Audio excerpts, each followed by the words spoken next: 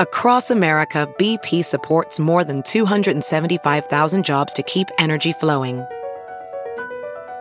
Jobs like updating turbines at one of our Indiana wind farms and producing more oil and gas with fewer operational emissions in the Gulf of Mexico.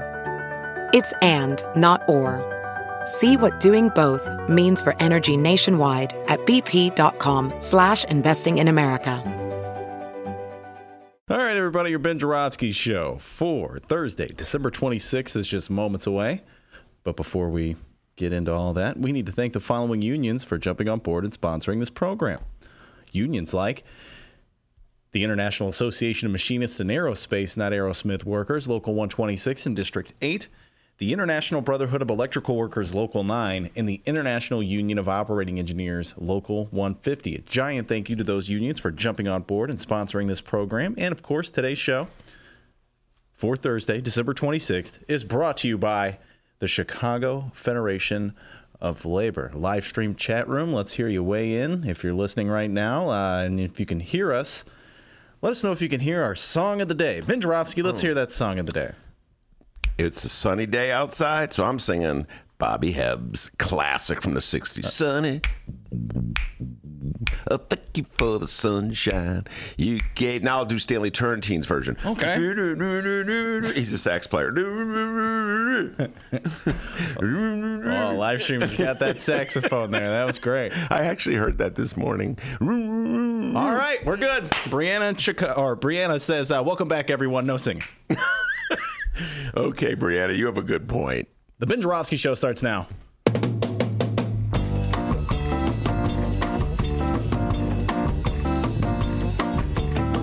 It is Thursday, December 26th, and live from the Chicago Sun-Times Chicago Reader Studio on Racine Avenue, this is the Ben Joravsky Show.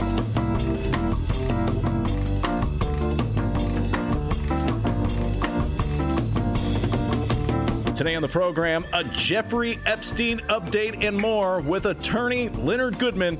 And it's the return of the director of the Black Harvest Film Festival, the one, the only, Mr. Sergio Mims.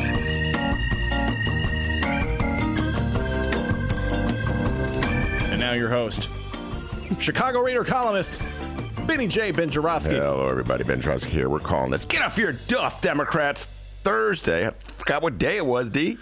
And here's why. Merry Christmas, everybody, or Merry Day After Christmas, everybody. You have a nice Christmas, D? Yeah, it was good. All right, Santa take care of you? Yes. Ho, ho, ho, huh? Yeah, exactly. Yeah, I know the feeling. Anyway, this place is empty. Well, my beloved bright one, no one's here. It's just me and D. Hardest working podcasters in the business. Let's see. Is Joe Rogan working today, D? Where you going? Every now and then, Dennis just gets up and, where you going? We just started.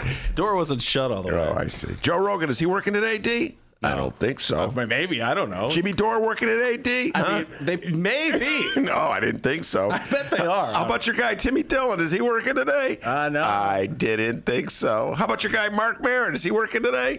I mean, maybe. We're working. You know why we're working, folks? I'm going to tell you. I'm going to let you a little inside story about how this show works. I said, you know, Dennis, I think I'll just take the whole Christmas week off. You know, just chill out and just sit by the fire. Well, there's no fire, but I'm going to pretend there's a fire. And he goes, you're getting in there and you're going to do some work because that's how we do it. And that's how it works around here. I go, but I kind of wanted to get in there. Dr. D is a lot tougher. That's that me. Little nice guy from Alton, negatory. Get in there and go to work. Anyway, today's gonna be interesting. You forgot the part where I called you a douchebag. Oh yeah, I forgot that. Wait a minute, you're not supposed to say that because remember you tell me I can't. Is that a swear? Nah. Okay. Anyway, so it's gonna be an interesting show tonight, folks. I was up until 3:30 this morning reading. I was reading a great book by Richard Russo. It's a memoir about his mom. And then I was plowing through this book. I would have been up all night. It would have been so I said, I have to switch. So I did, and I picked up the book on Obamacare, which I've been reading, you know, everybody, I've been reading the history of the first year or two of Barack Obama's reign. when I was blissfully unaware of what was going down because I wasn't paying attention. Let there be a lesson out there for everyone.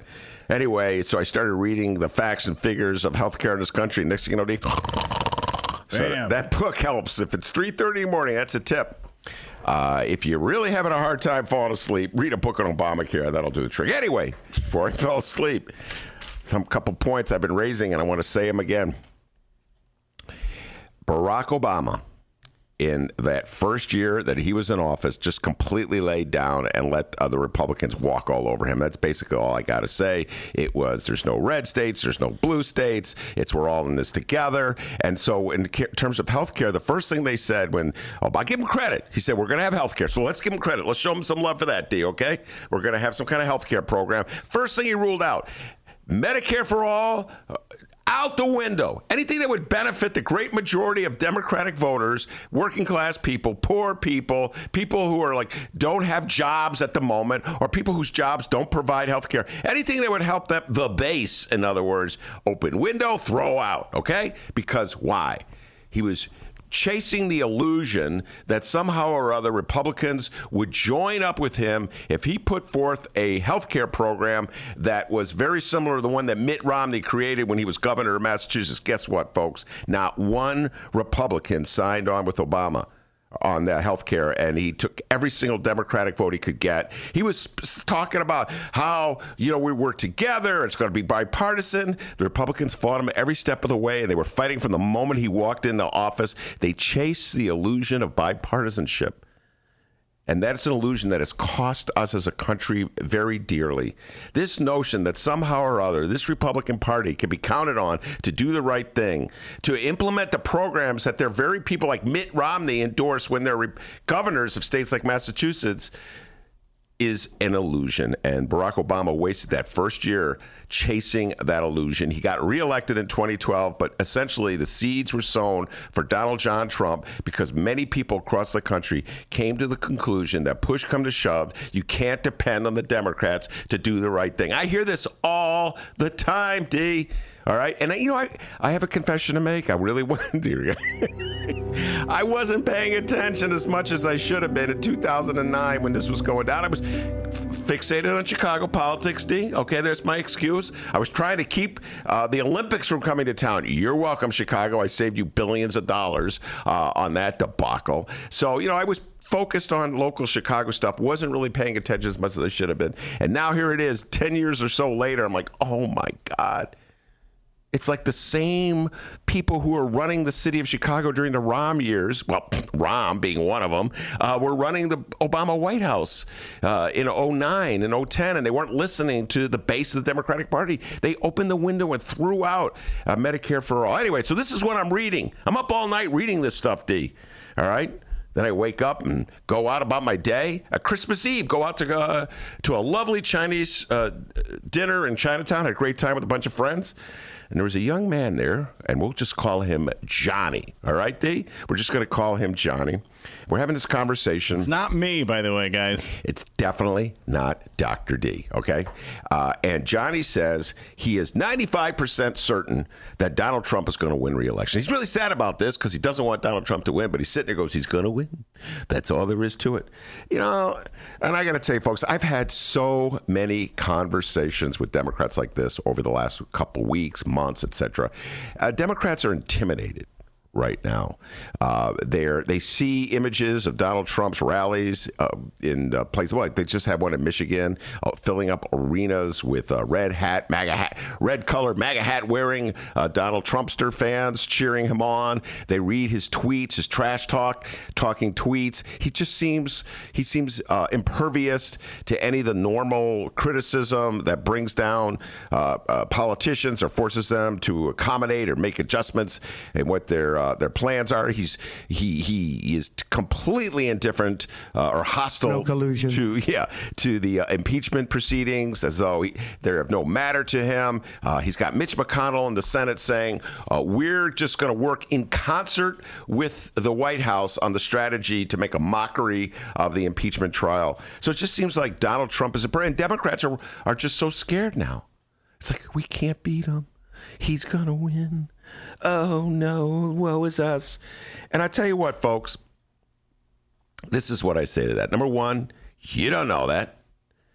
I mean, Johnny, as much as I love him, he doesn't know. He's just like, I think Trump's going to win. I don't know he's going to win. It's just, I think he's going to win. But secondly, and more important, if you're worried about Trump winning, there's something you could do about it. You could go up to the state of Wisconsin, just to the north of us, or go over to the state of Michigan, swing states, just to the east of us, and go knock on doors. We had Marge Halpern on the show not too long ago from Indivisible Chicago. They're organizing people to go out to these swing states in the Midwest that the election will hinge on.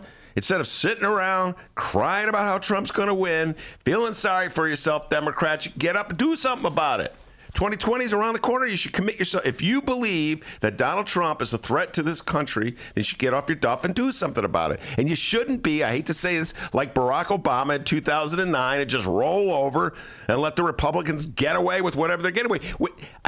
Just one more point about Barack Obama, D. I have to say this. You're on fire. In that speech, where Barack Obama talked about how we're working together, Republicans and Democrats, for a health care plan that will not be single payer. Don't worry about that. We realize you have healthy skepticism toward government. Some Republican got up and called Barack Obama a liar while he was holding out the the peace branch. The Republican took that peace branch and whacked him over the head with it.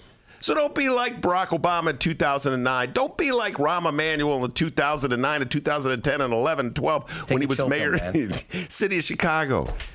Get off your duff and do something about it. David Ferris is right. Democrats got to start playing the game like Republicans or they're going to lose. We got a great show today, everybody. Leonard Goodman will be here. He is a civil liberties attorney. We have so much to talk about. Do a Jeffrey Epstein update. The last time on, we were talking about Jeffrey Epstein, but also talk about the Horowitz report. I'm obsessed with that. It's a mini obsession of mine, D. And the war on drugs. Leonard Goodman has written a couple columns for The Reader. In addition to being a civil rights attorney, he writes some columns for The Reader. And impeachment, his thoughts on impeachment. He's a big fan of Assange. We're going to talk about a little Assange and get his thoughts on that. So I'm looking forward to Leonard Goodman. And then speaking of civil liberties, Sergio Mims will be here. And yes, we talk about him. He's our movie man. We'll be doing Sergio. We will be doing a best movies of the, what is this decade? The teens as a bonus. Tens? The tens or the teens? Teens. I don't know. We'll be doing a best movie bonus with Sergio.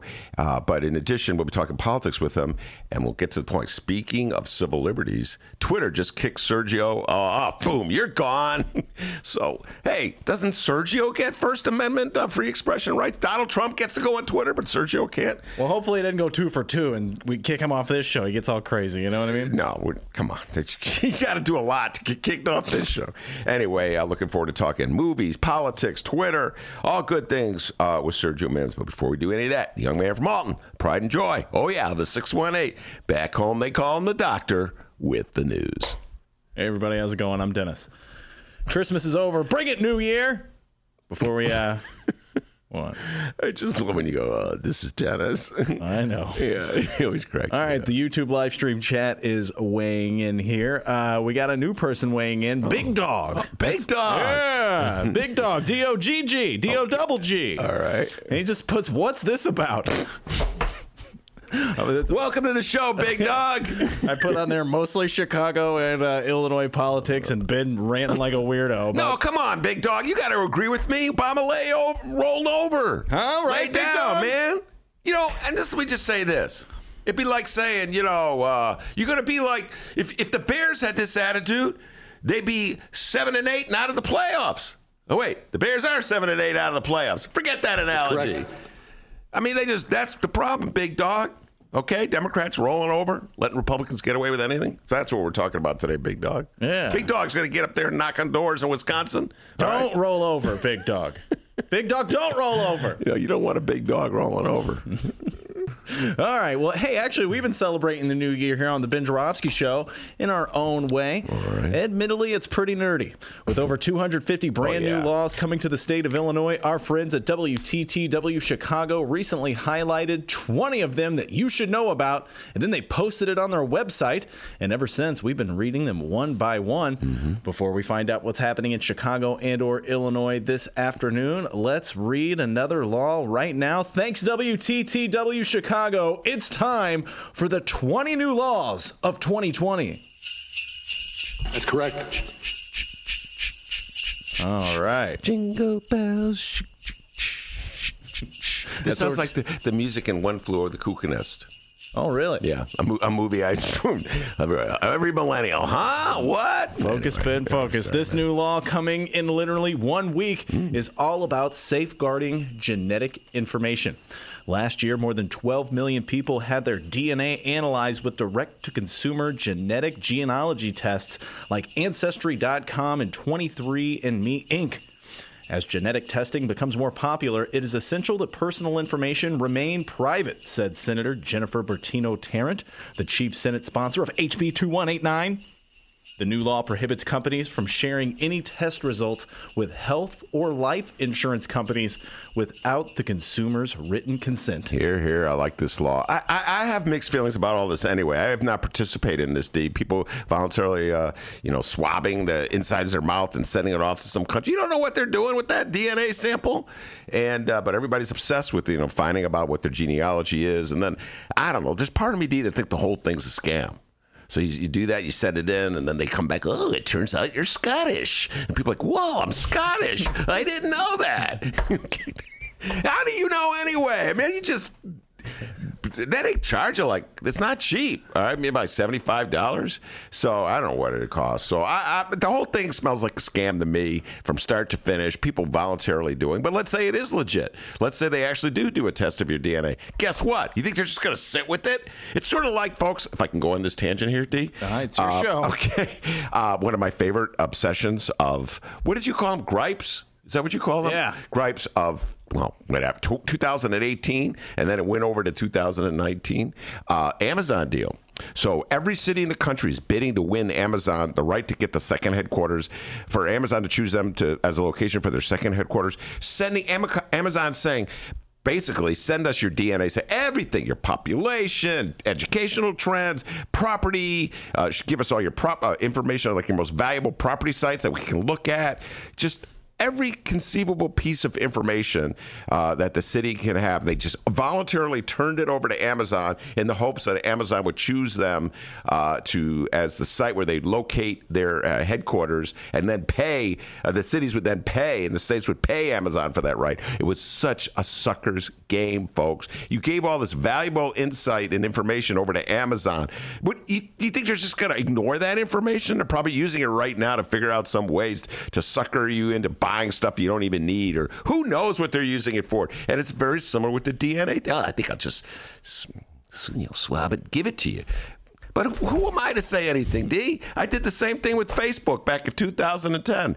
My oldest daughter said, you got to go on Facebook, Dad. So, my name, my birthday, where I work, put that all. But by the way, have you heard, I know we're at a tangent with a tangent. Have you? It is the Ben Joravsky Show. Have you heard the theory? Oh God! When I say this, people are going, Ben, that's so old. The theory that Facebook is listening to your conversations, and so God, that so old. Have you heard this theory? Yeah. Okay, so I've been testing this theory. All right, I've heard this. There's plenty of discussion. My wife was telling me that she was talking about something or other, and then next thing you know, she had an advertisement pop up on her Facebook feed. Well, first of all, a couple things. I'm really bad at Facebook, so I don't know, what's my feed? I got issues with that right there. So anyway, I said I do a test. So for 5 minutes, I just talked about the first thing that popped in my mind, Converse All-Stars. I love Converse All-Stars. I said, I love Converse All-Stars. Back in the day, I had Converse All-Stars. I had white Converse All-Stars, but sometimes I had black Converse All-Stars. I had high. What were the results of that test? Nothing. Okay. You know what the results were? More Once Upon a Time in Hollywood videos. Facebook has decided the only thing I care about is Once Upon a Time in Hollywood. Oh, and Uncut Gems. I swear to God, D, 10 minutes doesn't pass without Facebook putting video advertisement for Uncut Gems, which I'm dying to see, by the way. I haven't seen it yet. So I'm starting to think maybe that's not true, that old theory that the more Facebook is listening to you. Either that or they don't know what a Converse All-Star is. Anyway, what was I talking about? Oh, yes, DNA. Yeah, So protect people. Keep those companies from sending the information over to health insurances or life insurance. Try to get life insurance. They go, our study of your DNA information says you're going to die tomorrow. We're not giving you life insurance. So anyway, good for you, state senate and state reps, for passing that bill. 6 down, 14 more to go. It's the Ben Joravsky shows, but actually WTTW Chicago's. We're just reading it.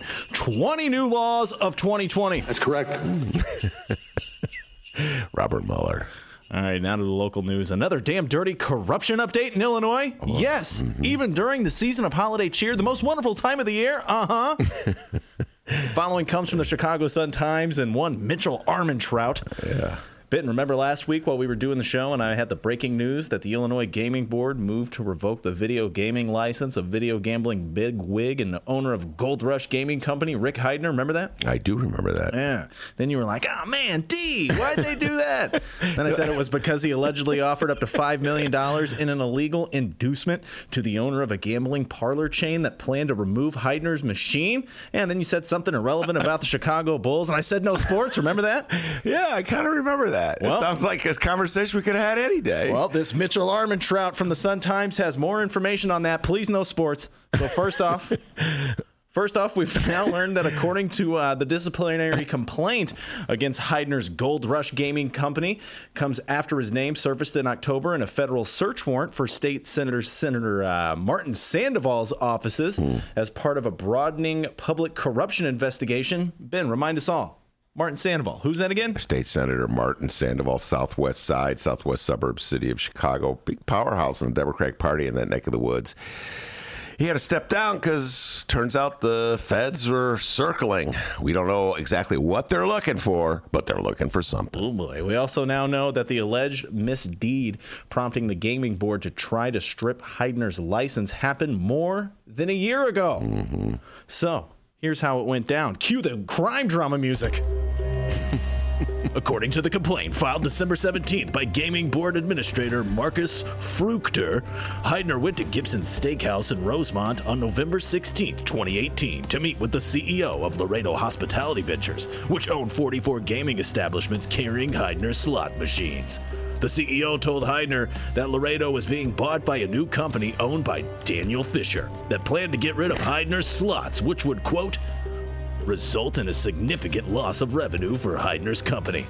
10 days later, Heidner met Fisher at a Norwich cafe and offered to, quote, arrange a purchase of Laredo for $5 million more than Fisher's company had paid for it. Fisher, who is the lead investor in the group, seeking... I'm not done yet. Love the music. Seeking gaming board approval to open a new casino in Rockford, declined the offer. Days later, Heidner allegedly described his bid in a text message to Laredo's previous owner.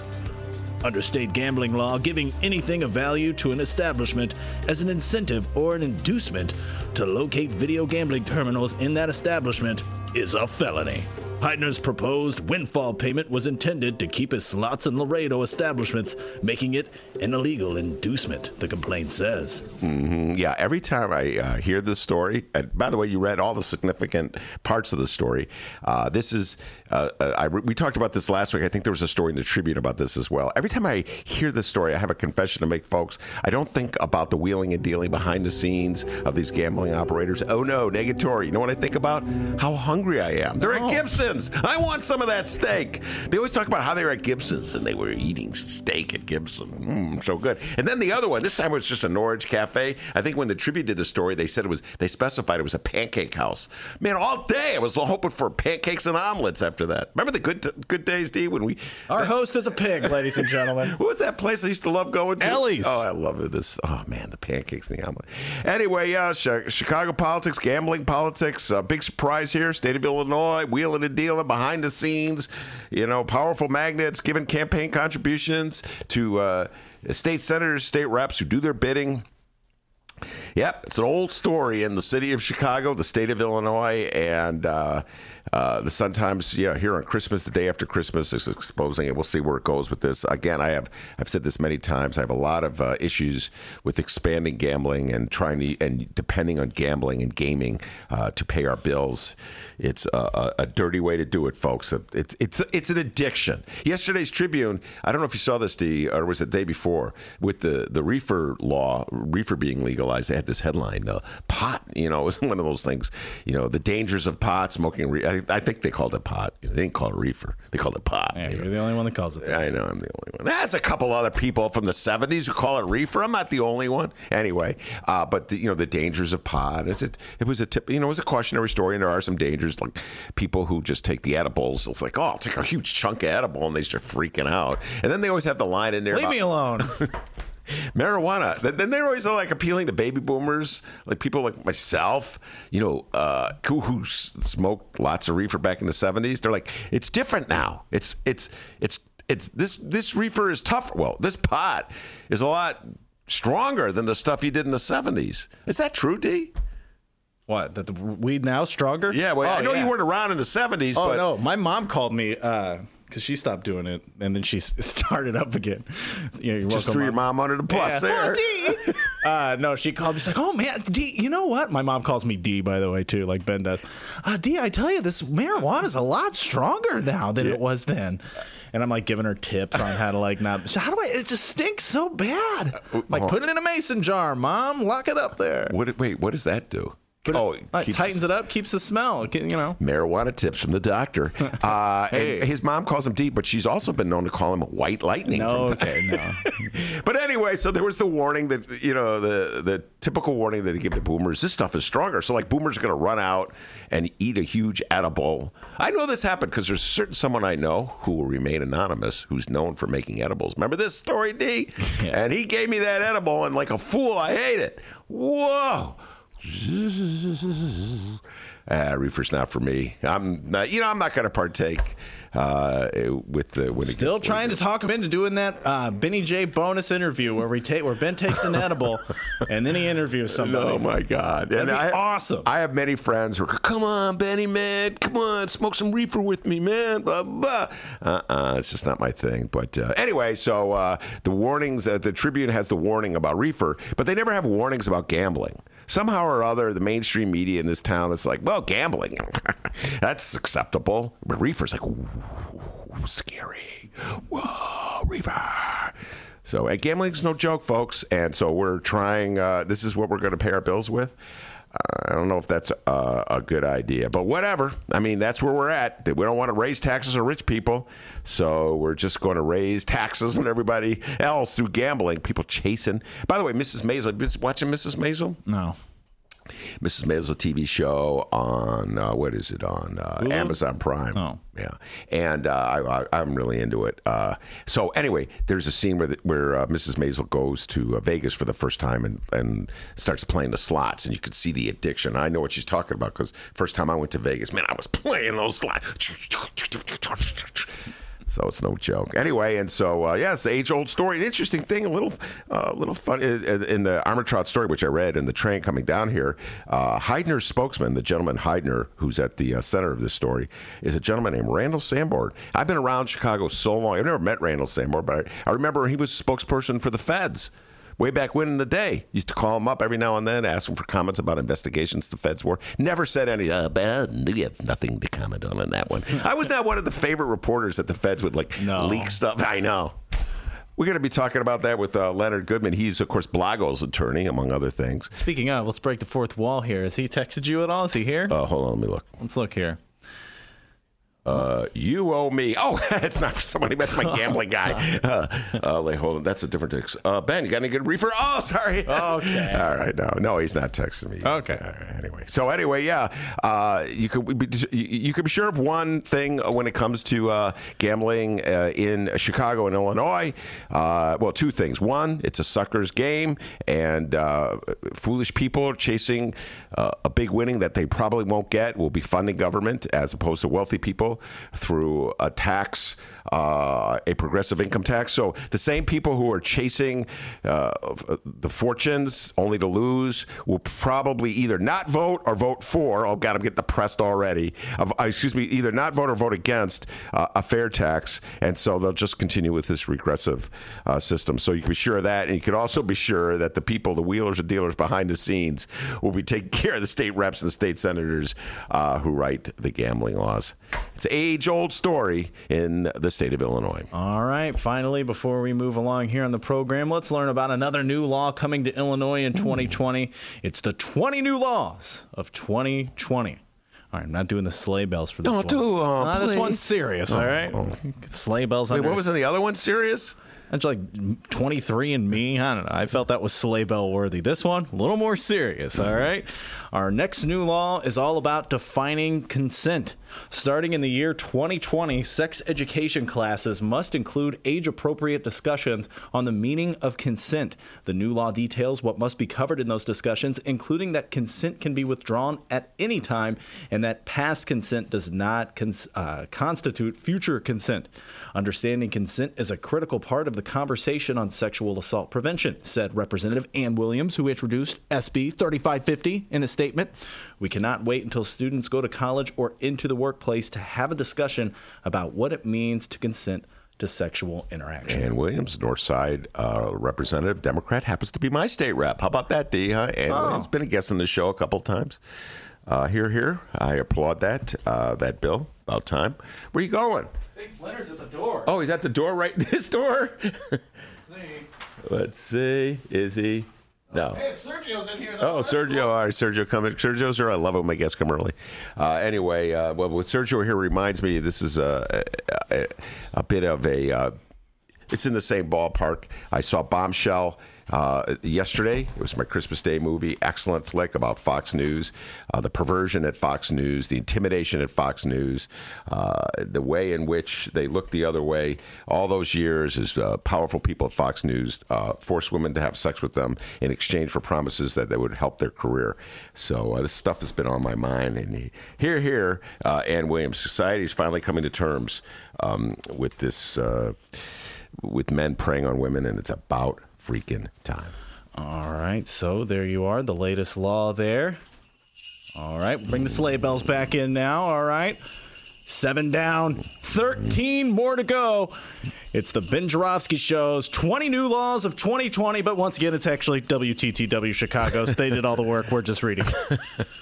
All right, Leonard Goodman is here. I'm going to go grab him. We're going to take a quick little break, and after that break, Ben, tell us what we're going to talk about with Leonard Goodman. Leonard Goodman, we're going to be talking about civil liberties. He's a civil liberties lawyer. He's Rod Blagojevich's lawyer. I'll probably do an Epstein update. Jeffrey Epstein. Last time Leonard was on the show, we talked a lot about Jeffrey Epstein. Horowitz report, the report that said the Justice Department or the FBI kind of made a mess of the early stages of the investigation into Donald John Trump and potential collusion with the Russians. Talk about that. Civil liberty. And he's a big Assange fan. Julian Assange. We'll talk a little bit about that. So a lot of civil liberties news with Leonard Goodman. All right, don't go anywhere. It's the Ben Joravsky Show live from the Chicago Sun-Times. That's correct.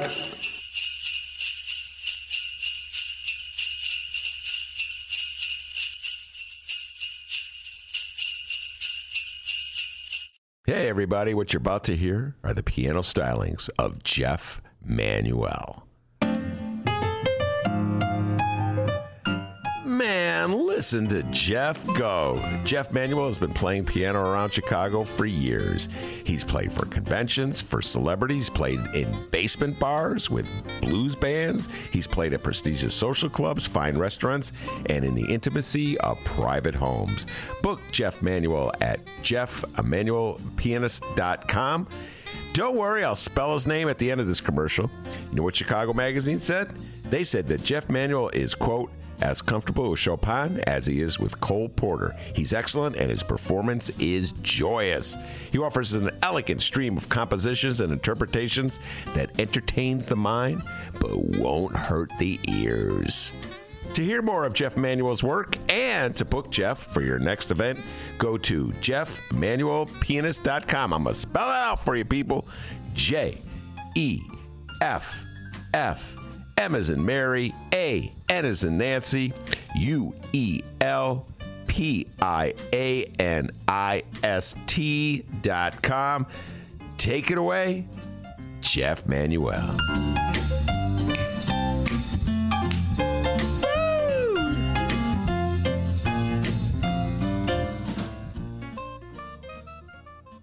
All right, everybody, commercial break over. Welcome back to the Ben Joravsky Show, live from the Chicago Sun-Times. With me, as promised, Leonard Goodman. Welcome back to the show, Leonard. Hi, Ben. It's nice to see you. The last time Leonard was on, we did a deep dive into all things Jeffrey Epstein, and it was a lot of people went for that show.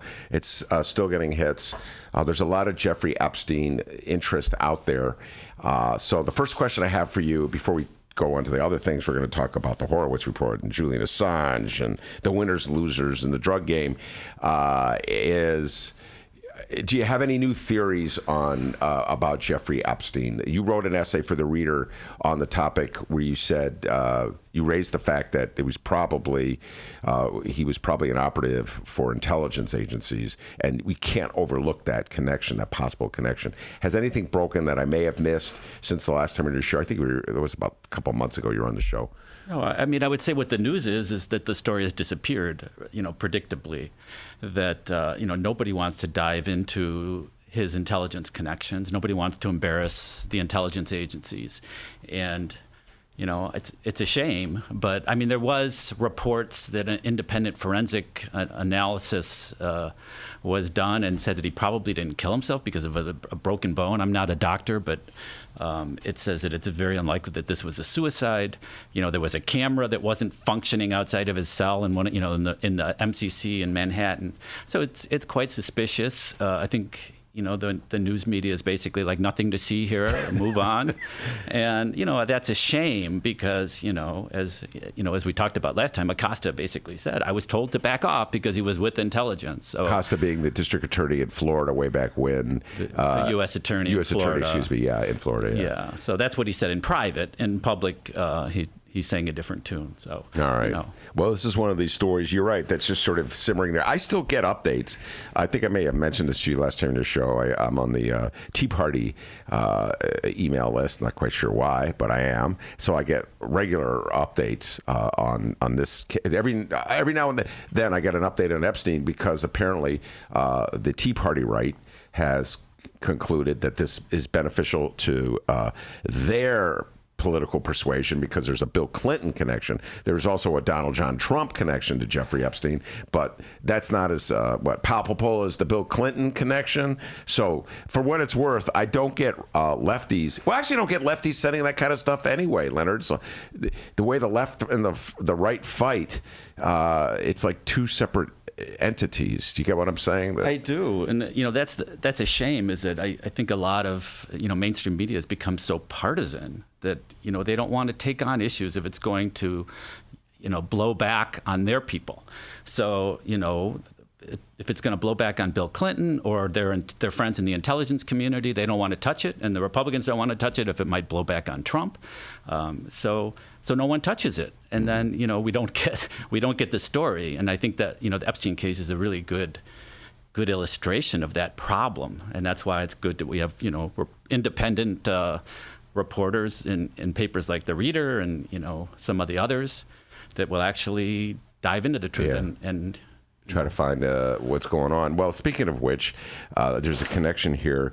One of the essays you wrote for the Reader struck a chord with me because I've been talking about this on the show a lot, or had been talking about a bit anyway, and that is impeachment. Why you're not excited about impeachment. I happen to be very enthusiastic about impeachment for reasons similar to why I'm excited about the Horowitz report. I may be the only person in the world who's excited by the Horowitz report and impeachment because it's bringing to light stuff that would be otherwise buried if there weren't a special interest, in this case a Republican or a Democrat, that would benefit from having that stuff come out. But one thing you said in the report that resonated with me is in your essay about impeachment is that, follow me on this, the Democrats held back on impeaching George W. Bush back in 2004, I want to say, or 2003, even though there was evidence that he and his administration lied about the weapons of mass destruction in Iraq and ginned up support for a war that was necessary. Talk about that. Right. Well, Nancy Pelosi said it was off the table.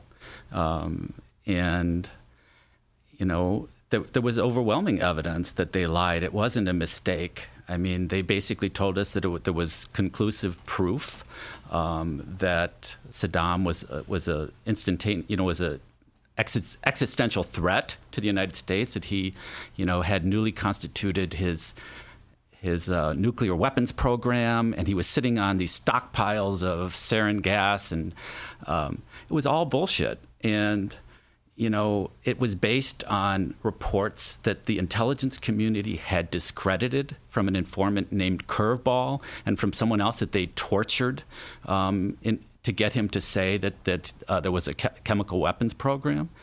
And on an invoice that was clearly forged, they knew it was forged, about Saddam buying uranium from Niger. You probably remember that whole story. So they knew it was false. They continued to say it. The news media repeated it without demanding any proof, because of course they tell us it's all classified. We can't show you the evidence. You just have to go along. And it's so I think that's really my main problem with impeachment, is if it's off the table for something like a war that killed hundreds of thousands of people, cost us trillions of dollars, money that we could use for a Green New Deal, healthcare, national or true national healthcare system. If it's off the table for that, but we're going to fight about a phone call Trump had, which was clearly improper, with the president of Ukraine, it's just, to me, the Democrats lose any credibility. And the other thing, I think this goes back to a conversation you were having with Professor Ferris the other day. You were talking about the NDAA. What sense does it make? I mean, if the Democrats are saying that Trump is a clear and present danger, he's a national security risk, we have to go forward with this impeachment, and yet they approve $750 billion so that he can make war anywhere in the world, including in space. I mean, I think it just shows you, that the so-called opposition party is a sham. And well, let's get into this. It's off the table. I started the show. You were probably en route, Leonard, so you didn't hear it. Railing about Obama's early days in the White House and how he botched health care, in my humble opinion, by being too nice with the Republicans, chasing the illusion that there's bipartisanship when there's no evidence whatsoever at all. I would push back a little bit on that he was being too nice. Okay. But I would say that he took a lot of money from health insurance companies, from big pharma. I think it's the same. We could talk about Buttigieg too. It's the exact same thing. It's not just bad strategy. It's people that are bought and paid for by these interests. Mm-hmm. And I bought into Obama too. I was probably with you in Grant Park. I was not in Grant Park. Okay. For the celebrating. Yeah. And the bloom faded quickly for me. I represented a Guantanamo detainee. He promised to close Guantanamo. He went and bailed out the banks after saying he was going to get tough on Wall Street. He, instead of being an anti-war president, which is what I somehow believed, he expanded the wars. Yeah. Put more troops. Well, into there's a reason you believe that, and I'll trace back. We're going back into Obama, but I want to go back to Bush eventually. So don't let me forget that train of thought. But I believe that in the most general way, Barack Obama was victorious in 2008 because he participated in one anti-war protest in the city of Chicago in 2002.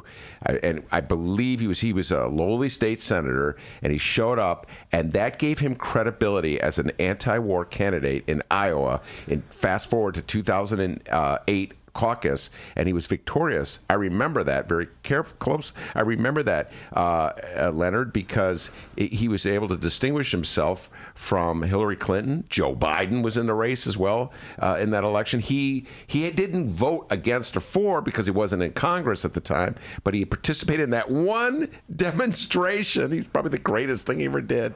And so that's why people like you, people in Iowa, said, oh, he's anti-war. So that's probably why. You know, a lot of people smarter than me said, you know, don't buy it. Look at the money. Look at his donors. Even back then, you know, he's taking money from the defense industry. He's taking money from Wall Street. Don't buy this hope and change rhetoric. You know, I got sucked in, and, you know, I think a lot of people did. But he certainly was not anti-war. I mean, you know, the defense budgets kept growing under Obama. He, you know, escalated the drone program. We you know, have military bases all throughout Africa because of Obama. And so, yes, I think, you know, I think the most important thing, and this is, I think, something missing from a lot of mainstream pundits when they talk about politics, is they talk about the strategy, and Democrats don't want to appear weak, but they don't like to talk about the money. You know, and I think Buttigieg, because I know you guys were talking about this too, and it's been on my mind. You know, he's such a great example, because this is a guy, you know, this, you know, a gay mayor of of Indiana town, and, you know, this big liberal. And he makes a pledge that he's for Medicare for all. He actually made a pledge, I think, on his website. And then he starts taking all this corporate money. And, you know, in the last debate, he got called out for it. And he said, well, we can't have purity tests. But, you know, he takes all this corporate money, and now he's spouting industry talking points that, you know, that Bernie Sanders, his Medicare for all, he wants to throw you off your health care system. Yeah. You know, I mean, if you're a privileged person like myself and you have good health care, the system seems to work okay. But, you know, for a lot of people, this is a huge issue. You know, they can't afford to get sick. Even if they have insurance off of Obamacare, they can't afford the deductibles. They can't afford to get sick. They can't afford the premiums that they have to pay. And, you know, I think it's the leading cause of bankruptcy is medical debt.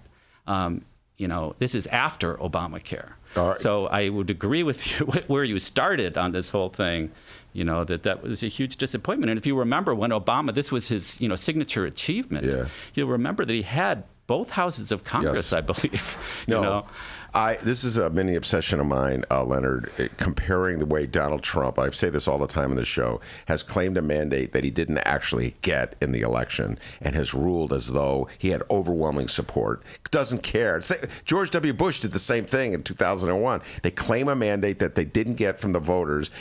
And in contrast, Obama acts as though he didn't get a mandate. Obama, who got a resounding mandate, had Democratic-controlled Congress and Senate, acted as though, you know, he barely eked out a victory, and he was looking, I'm going to work. This is what I'm saying. He was nice, but you're probably right. It wasn't nice. It was an unseen influence. But I want to work with the Republicans. So automatically off the table is health care for all. Automatically gone. We're not even going to consider allowed in the room. If you remember that big conference room table with all the debate, you know, the televised discussion about, wouldn't even let anyone that supported a true national healthcare system in the room. Yeah, it might contaminate them. Yeah. All right. So now let's go back. I said I didn't want to lose the train of thought. You said it's impeachment in 2003 or 4, whenever that would have been, was off the table. You made this point briefly just about 5 minutes ago in this discussion, but you also made it in your reader essay. Why do you say it's off the table? Well, that was Nancy Pelosi's my words. question should be, why, in your opinion, did they take it off the table? Well, because the donors didn't want a debate about lies going to take us to war. I mean, the donors to the Democratic Party and the Republican Party both want presidents to be free to lie us into war, because they need enough conflict zones going in the world to justify $750 billion defense budgets. And, you know, I think, you know, in some ways, the Democrats are worse, because at least the Republicans are somewhat honest about it. I mean, Trump will come out and say, the reason why we're helping Saudi Arabia kill children in Yemen is because of the contracts. They're buying all these weapons from, General Dynamics and Lockheed Martin and Raytheon. And we can't, I can't sacrifice those contracts. The Democrats pretend that they're fighting for the working people, and yet somehow they always manage to do the business of the donors and to make sure, look at this, this NDAA. I mean, what was it, like some 50 Democrats voted against it, just enough so that they can say, some of them have a conscience. And, our great congressperson, Jan Schakowsky, was one of them, and I love Jan. But, the game is rigged, and they always make sure that the donors get what they need, and then they come out and pretend that they're fighting for the working people and they're really not a war party. But the Democrats are clearly a war party. All right. Now, when you say these kinds of things, what do your friends of the Democratic persuasion say? I know you must have some mainstream Democratic friends. I don't have any friends left, let me tell you, because it actually has been rough. I think the Trump election was really hard. I mean, and what do you mean by that? The Trump election? There's so many people that I love, and I really respect their opinion, and we basically agree, in terms of our goals or where we want this country to go. But people that sit and watch MSNBC, and I tell people this is not news that you're watching. This is gossip, and I think we got an example of that with the Horowitz report. We're kind of all over the place. We're going to get to the Horowitz report. I mean, it's a huge embarrassment to what we've been told for the last 2 years about Russia. Trump is a Russian agent, and yet we're going to give him $750 billion so he can make war anywhere he wants without any congressional action. In fact, they took out, they were supposed to, there was something that the Democrats had put in committee about, well, if he wants to go to war against Iran, he has to come to Congress. They took that out. So he can do whatever the hell he wants. He can start a war in space. And this guy is so dangerous that we have to remove him. I mean, I think that really tells you what you need to know about the state of our national politics. It's really, it's a disgrace, in my view. So when you express opinions like this to your Democratic friends, what do they say to you? They get angry. And, I've had a lot of people that I just can't sit down and talk with anymore because, I had a very dear friend. We were having lunch, and when I said that this was during the right before the election, and I said I could not vote for Hillary Clinton. I was going to vote third party. And now I'm consistent. I didn't vote for Barack Obama in 2012 either. I voted third party. Whoever that was, I think I voted for the Justice Party or something. Okay, I was saying Jill Stein. Did you vote? It wasn't Jill Stein. I did vote for Jill Stein this time, but in 2012, I don't remember. I think I voted for the mayor of Salt Lake City that was running as a Justice Democrat. I can't remember his name, but I remember. What's his name? Rocky? Rocky. Yes, wow. It was Rocky. Where did that come from? But yeah, I mean, she got up and left the table. Could not. You have to vote against Trump. And now I'm not a fan of Trump, but Whenever anybody starts a sentence, I'm not a fan of Trump, but, where are we going with this? Ralph Nader said something in the 2000, when he was running in 2000. And was it 2000? Yeah, against, with Gore and Bush, and he said, if you think I'm the best candidate, he was talking to a bunch of young people. He said, if you think I'm the best candidate, you should vote for me. Don't let them scare you into saying you have to compromise. You have to vote for the lesser of two evils. Because once you start compromising, that's going to become a habit in your life. And that struck a chord with me. Now it's a shame that we have a system where it's winner take all. I mean, there's ways that you could reform it with ranked choice voting or something so that you could vote for the person you really want and have a second choice and not but the Democrats don't want that because they want it to be winner take all so that they can scare you every election and say, look, we sold you out to Wall Street, we sold you out to Raytheon and Lockheed Martin, but you have to vote for us because look how scary this person is over there, and you can't give that person 4 more years. And I think if we keep falling for that, we're never going to get really what we need to save the planet. I mean, you cannot spend $750 billion on war and have money left over for a Green New Deal or for health care or for college for people. It's just the numbers do not add up. So when you hear Bernie Sanders and his campaign, are you encouraged by that? Yeah, I'm encouraged by the fact that it seems like people are waking up and they're not, they're not buying these candidates that are taking all this Wall Street money. I think they're starting to say, wait a second, why should I trust you? And I think Bernie Sanders is one of the few that has this ring of authenticity. He's been saying the same thing. He's not holding big money fundraisers. He's not taking money from Wall Street or from the defense industry. He's raising money from small donors. And I think that is encouraging, and he's showing that it can be done. Well, you're a key swing vote, so I'm going to use you as a typical swing voter.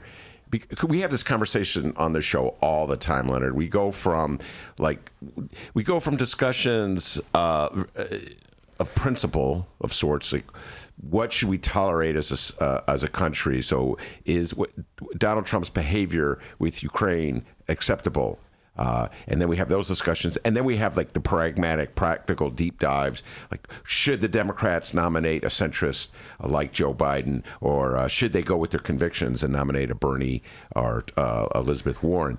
And it's always viewed, follow me on this one, like there are swing voters. This is just a story on the front page of the New York Times today on this very topic. I read in the train coming in, picking Biden as a bait to lure centrist voters, and talks about Democratic voters in Iowa who are lefty, or more of the lefty persuasion, but they're going to vote for Biden. Follow me on this, because they have friends who are swing voters, and they think if Biden's a nominee, those swing voters, those Republican swing voters, will go to Biden. But they never think about the Leonard Goodmans of the world, and I know a ton of them.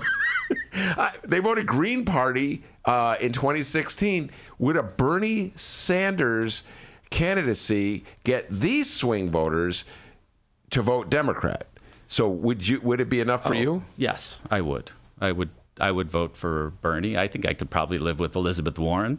I saw that article in the New York Times too. I wonder, some of those that are sort of more anecdotal, I wonder because, I don't know those people that are true lefties, that really believe in a national health care system, that really believe that kids should be able to go to college without being in debt for the rest of their lives, that really believe that we need to clean up this planet, that are going to vote for Biden or Buttigieg or somebody that's clearly on the payroll of these organizations. And, this is something that I also find encouraging, that some of these candidates are, Biden is having trouble raising money. I find that to be encouraging because, why would you send $20 if you actually care about national health care, a true Medicare for all system, so we don't go bankrupt when we get sick? If you really care about that, why would you send $20 to a candidate that's on the payroll of big pharma and health insurance?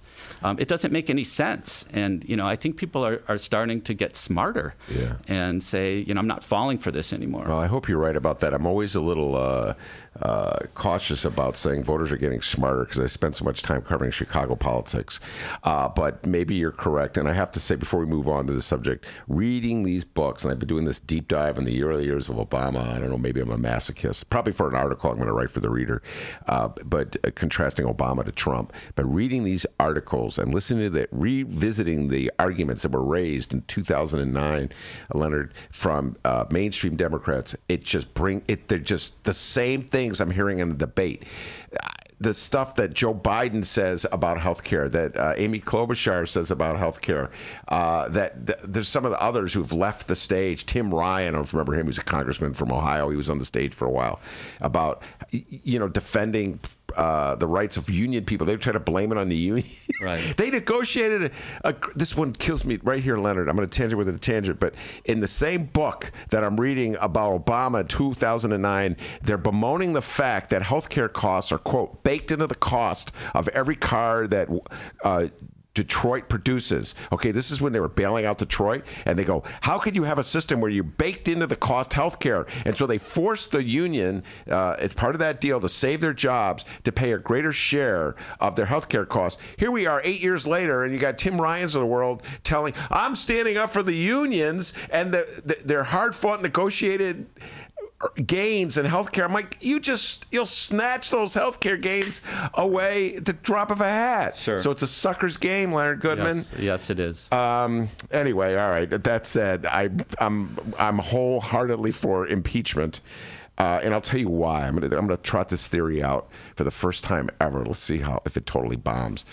I think impeachment is our first step toward a parliamentary system of government here in this country, where it's like a vote of no confidence. Essentially, we had the one who won the popular vote did not get to take the White House. So we have a candidate who lost the election is the president, and as I say, claimed a mandate. That's a contradiction in itself right there. You talk about going against the popular will. The people voted for Hillary Clinton. But again, maybe it comes back. It sort of reminds me about Blagojevich. The guy's an asshole, so it's like we can do whatever we need to do to lock him up. Yes, Trump did not win but still, according to the rules of our electoral college, and he is the president. So I would support a censure based on this phone call, which is clearly improper. But I think impeachment, I guess the other way that I look at it is, with both parties that are on the payroll of the same interests, okay? Yeah. There's only a very limited sphere where we can argue, okay? Mm-hmm. And this is something that, the corporate masters of both parties allow us to argue about. First of all, they don't trust Trump. They never did. But this is something that this is a distraction, this impeachment. The Raytheon and J.P. Morgan and the health insurance companies are perfectly happy to have us spend 6 months arguing about impeachment. First of all, and the other problem is I might agree with you if we didn't already know how it's going to come out. And this is where I put in I'd like to give a plug for my reader article. And, after you read Ben's columns, you should read my columns. The little difference of opinion there. But it is... this was right when they announced impeachment. And I said, everyone knows how it's going to come out. It's true. They're going to impeach him in the House, and he's going to be acquitted in the Senate. So why are we going through this exercise? I will answer that question with bring up the Horowitz report. All right. I've spent my whole life trying to figure out what Chicago government was about, and I've been apologizing for being so focused on Chicago, and I missed Obama's early years and what was going on because I was so focused. Like at that time, it was the Olympics. Mayor Daley's insane plan to bankrupt the city by bringing the Olympics here, which was completely supported. You talk about bipartisan support, Leonard. Absolutely everybody in the city of Chicago, with the exception of the Chicago Reader, was waving the flag for the Olympics. Not everybody. There was a handful of malcontents who joined me in opposition. So I'm well aware of the fact that government is always trying to conceal what they're up to.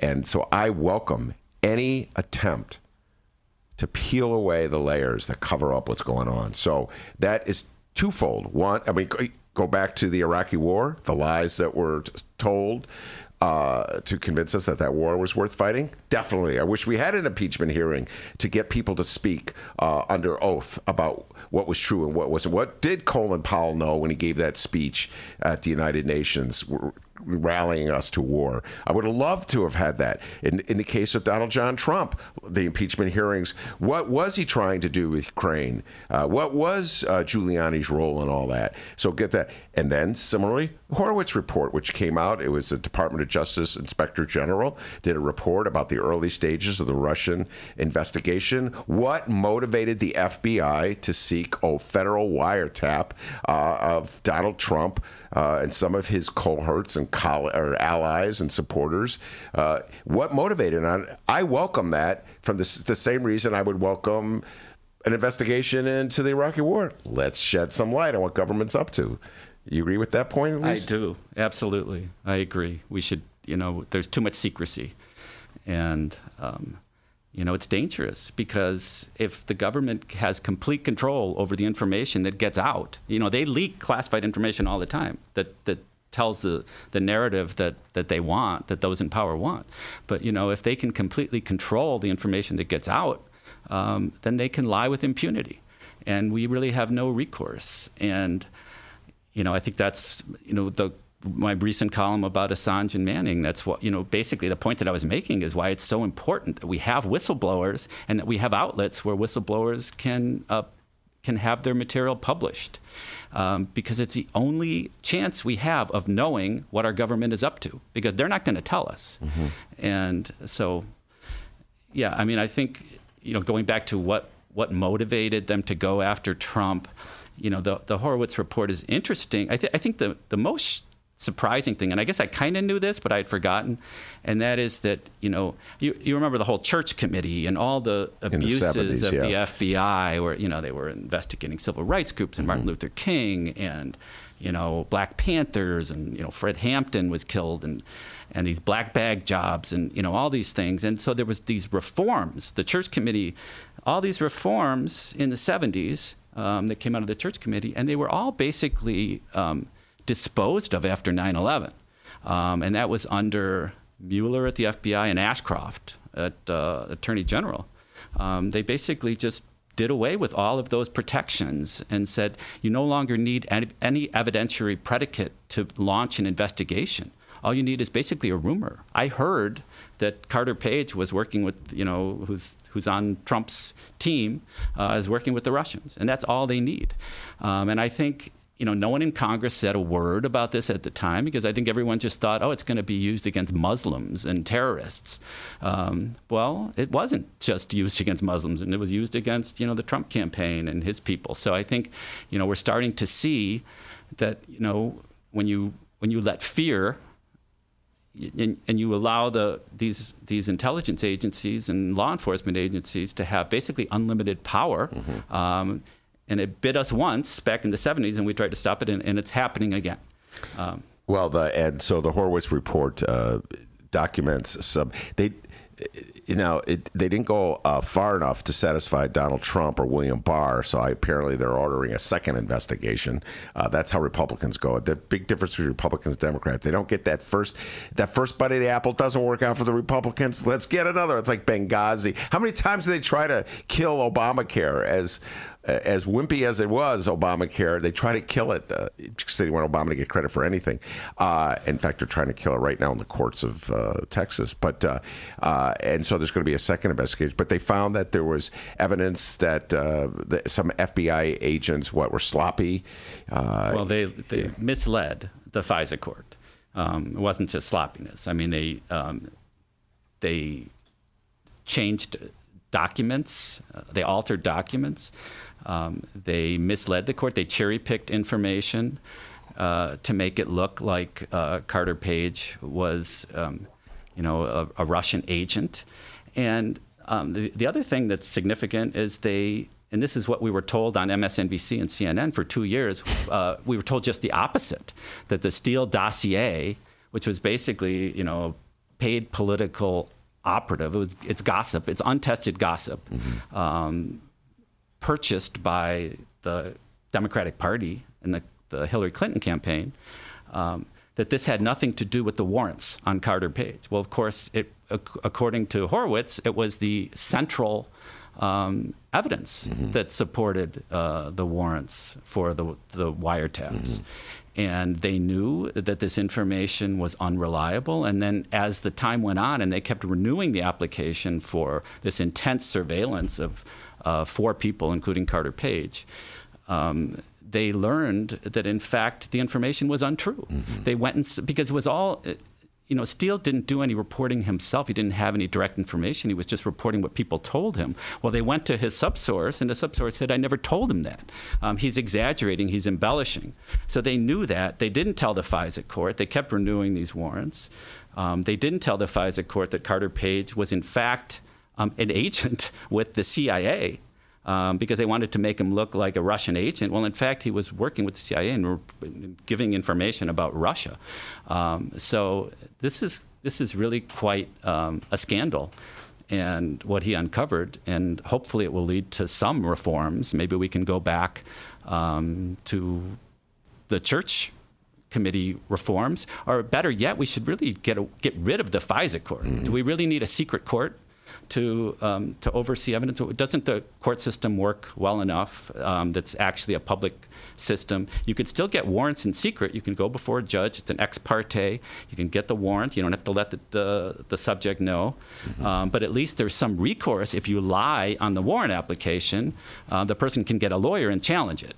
The way the FISA system is, it's just basically trust the government, that they're going to go after people and they're going to have credible information, which we know is bullshit. By the way, we're talking about even Republicans, powerful right-wing, Trump-loving Republicans of civil liberties. We're going to be talking more about that with Sergio. We come back in our next segment, because he got kicked off of Twitter for criticisms he made of the Richard Jewell movie. Have you seen the Richard Jewell movie? I have not. It's a very appropriate movie. I'm going to tease our next segment by telling you this. I'm looking forward to hearing this story. Richard Jewell was the gentleman who was falsely accused of setting off a bomb in Atlanta at the Olympics in 1996. Clint Eastwood was a Republican and with a strong libertarian streak, has just come out with a movie called Richard Jewell, and it's about the FBI's overreach, essentially, ginning up a false accusation against Richard Jewell and then working in tandem with the media to humiliate him and make it seem as like he did something which he didn't do. But I take devilish delight in pointing out that the timing couldn't be better, because Clint Eastwood, Leonard, I don't know if you were watching Clint Eastwood movies in the 70s like I obsessively did. Dirty Harry. There were no civil liberties for the criminals in Dirty Harry. They had information. If you had to step on their leg wound to get them to scream out, Sergio's nodding his head, he saw it, to get them to torture them. He was essentially supporting torture if it would elicit information that could lead to the apprehension of a dangerous criminal. Now, in the age of Donald Trump, Republicans have discovered civil liberties, and he's done a movie testifying to how the FBI abused. I don't believe it's a coincidence that we have the Horowitz report showing that the FBI overplayed its hand, to put it mildly, in accumulating evidence against Trump's associates, and suddenly a clamor from the right for the need to defend civil liberties. At least you're legitimate. You were for civil liberties back in 2003. Correct. So yeah, and it's a shame that the Democrats that were always skeptical of these agencies are now, celebrating and saying that these are our savior. The people that practice the dark arts are going to save us from Donald Trump. I think that's a very dangerous. Your last column was sort of a celebration of Chelsea Manning, and Julian Assange. Talk about that. Well, Manning's back in prison. I think the people that read that column, a lot of them, were saying, I didn't realize that Manning was back in prison. Well, why is she back in prison? It's because they need her to say that Assange conspired with her to steal information from the Army databases. And the reason they need that is because otherwise Assange is no different from the New York Times or the Guardian or any other mainstream paper that published Manning's information that was leaked. And, they're protected by the First Amendment. So they need Manning to say something that the government knows is almost certainly not true. Mm-hmm. And that is that Assange is not just a publisher, but that he's actually, a computer hacker and a thief. And, that is a shame. And I think this is, it kind of goes back to the Horowitz report, too, is that, we have a federal government that relies so much on people's words. They don't necessarily care if it's true. I've tried many, many federal cases. I'm representing a guy right now that's in federal prison for life for drugs. They didn't find any drugs on him. There was no physical evidence against him. They just paid informants, and that is they let people out of jail to say that they bought their drugs from my client Yuka. And an all-white jury convicted him, and the judge sent him away for life. And this is I think this is one of the reasons why I have sort of a recurring theme in my columns of saying watch out for the federal government, because at least the state system, there's some checks and balances, and it's really first of all, the state prosecutors, it's an arrest-driven system. So you have there's an arrest, and the file ends up on a prosecutor's desk, and they prosecute. The feds pick and choose their cases, and they can spend 5 years investigating you, Ben Joravsky, without your even knowing it, and look for something to get against you. Now, people don't worry about that because they tend to trust their government, but you may trust your government if you're not doing anything that causes the government to have fear of you. But once you are in their crosshairs, they have a lot of tools to get you, and it doesn't have to be true. And I think that's one thing you learned from this Horowitz report. It doesn't have to be true to get a very intense surveillance against you. Well, I when you say people trust their governments, they sort of pick and choose. They're cafeteria trusters, if you follow me. They pick and choose.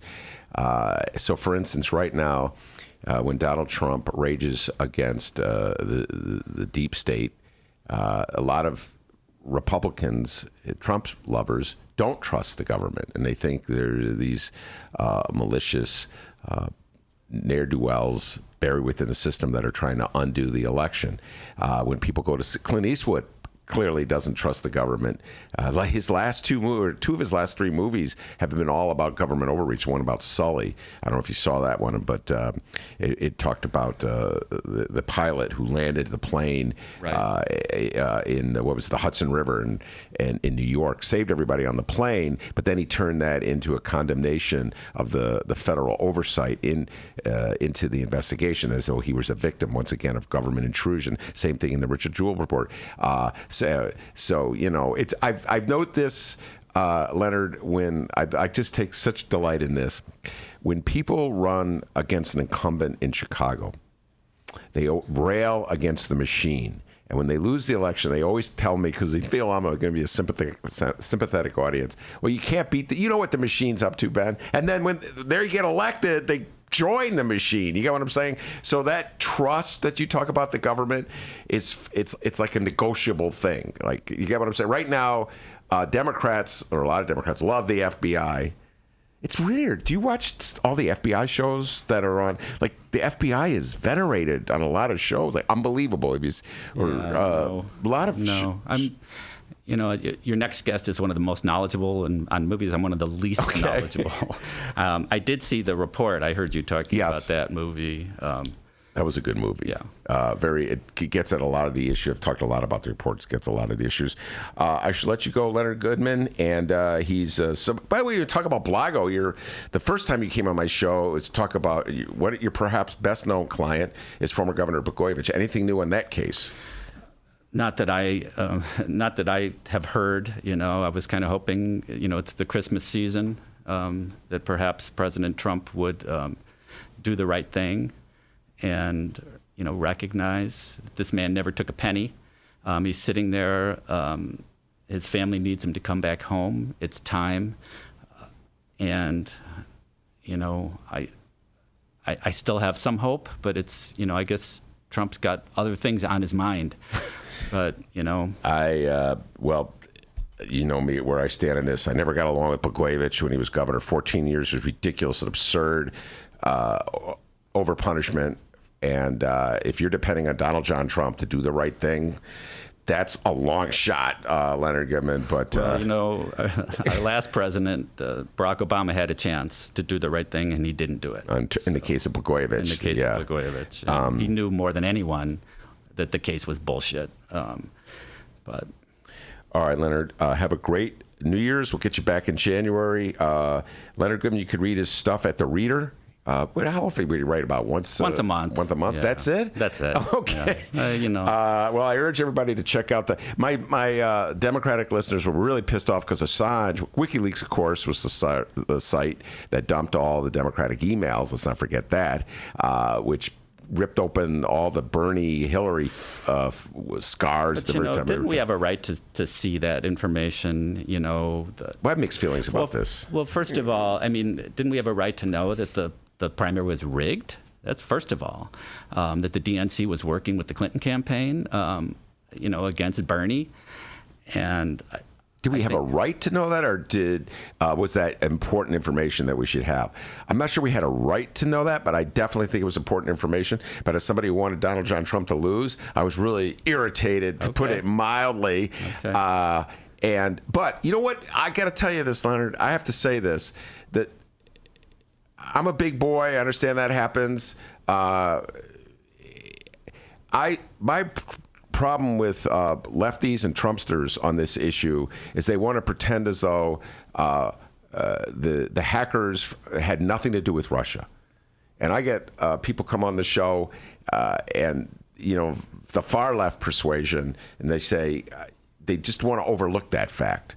So I think it's when you're digging for the truth. Well, we haven't seen any evidence, though, Ben. That's the one thing I would caution you is, where is the evidence that Russia actually hacked into the DNC servers? Other than the testimony of all the intelligence agencies in this country. Say which we have strong belief. Okay. That's what they said about weapons of mass destruction. Yes. I like to see evidence. All right, trial lawyer, let's come on. And so that's why I say, open up. Let's have hearings on it.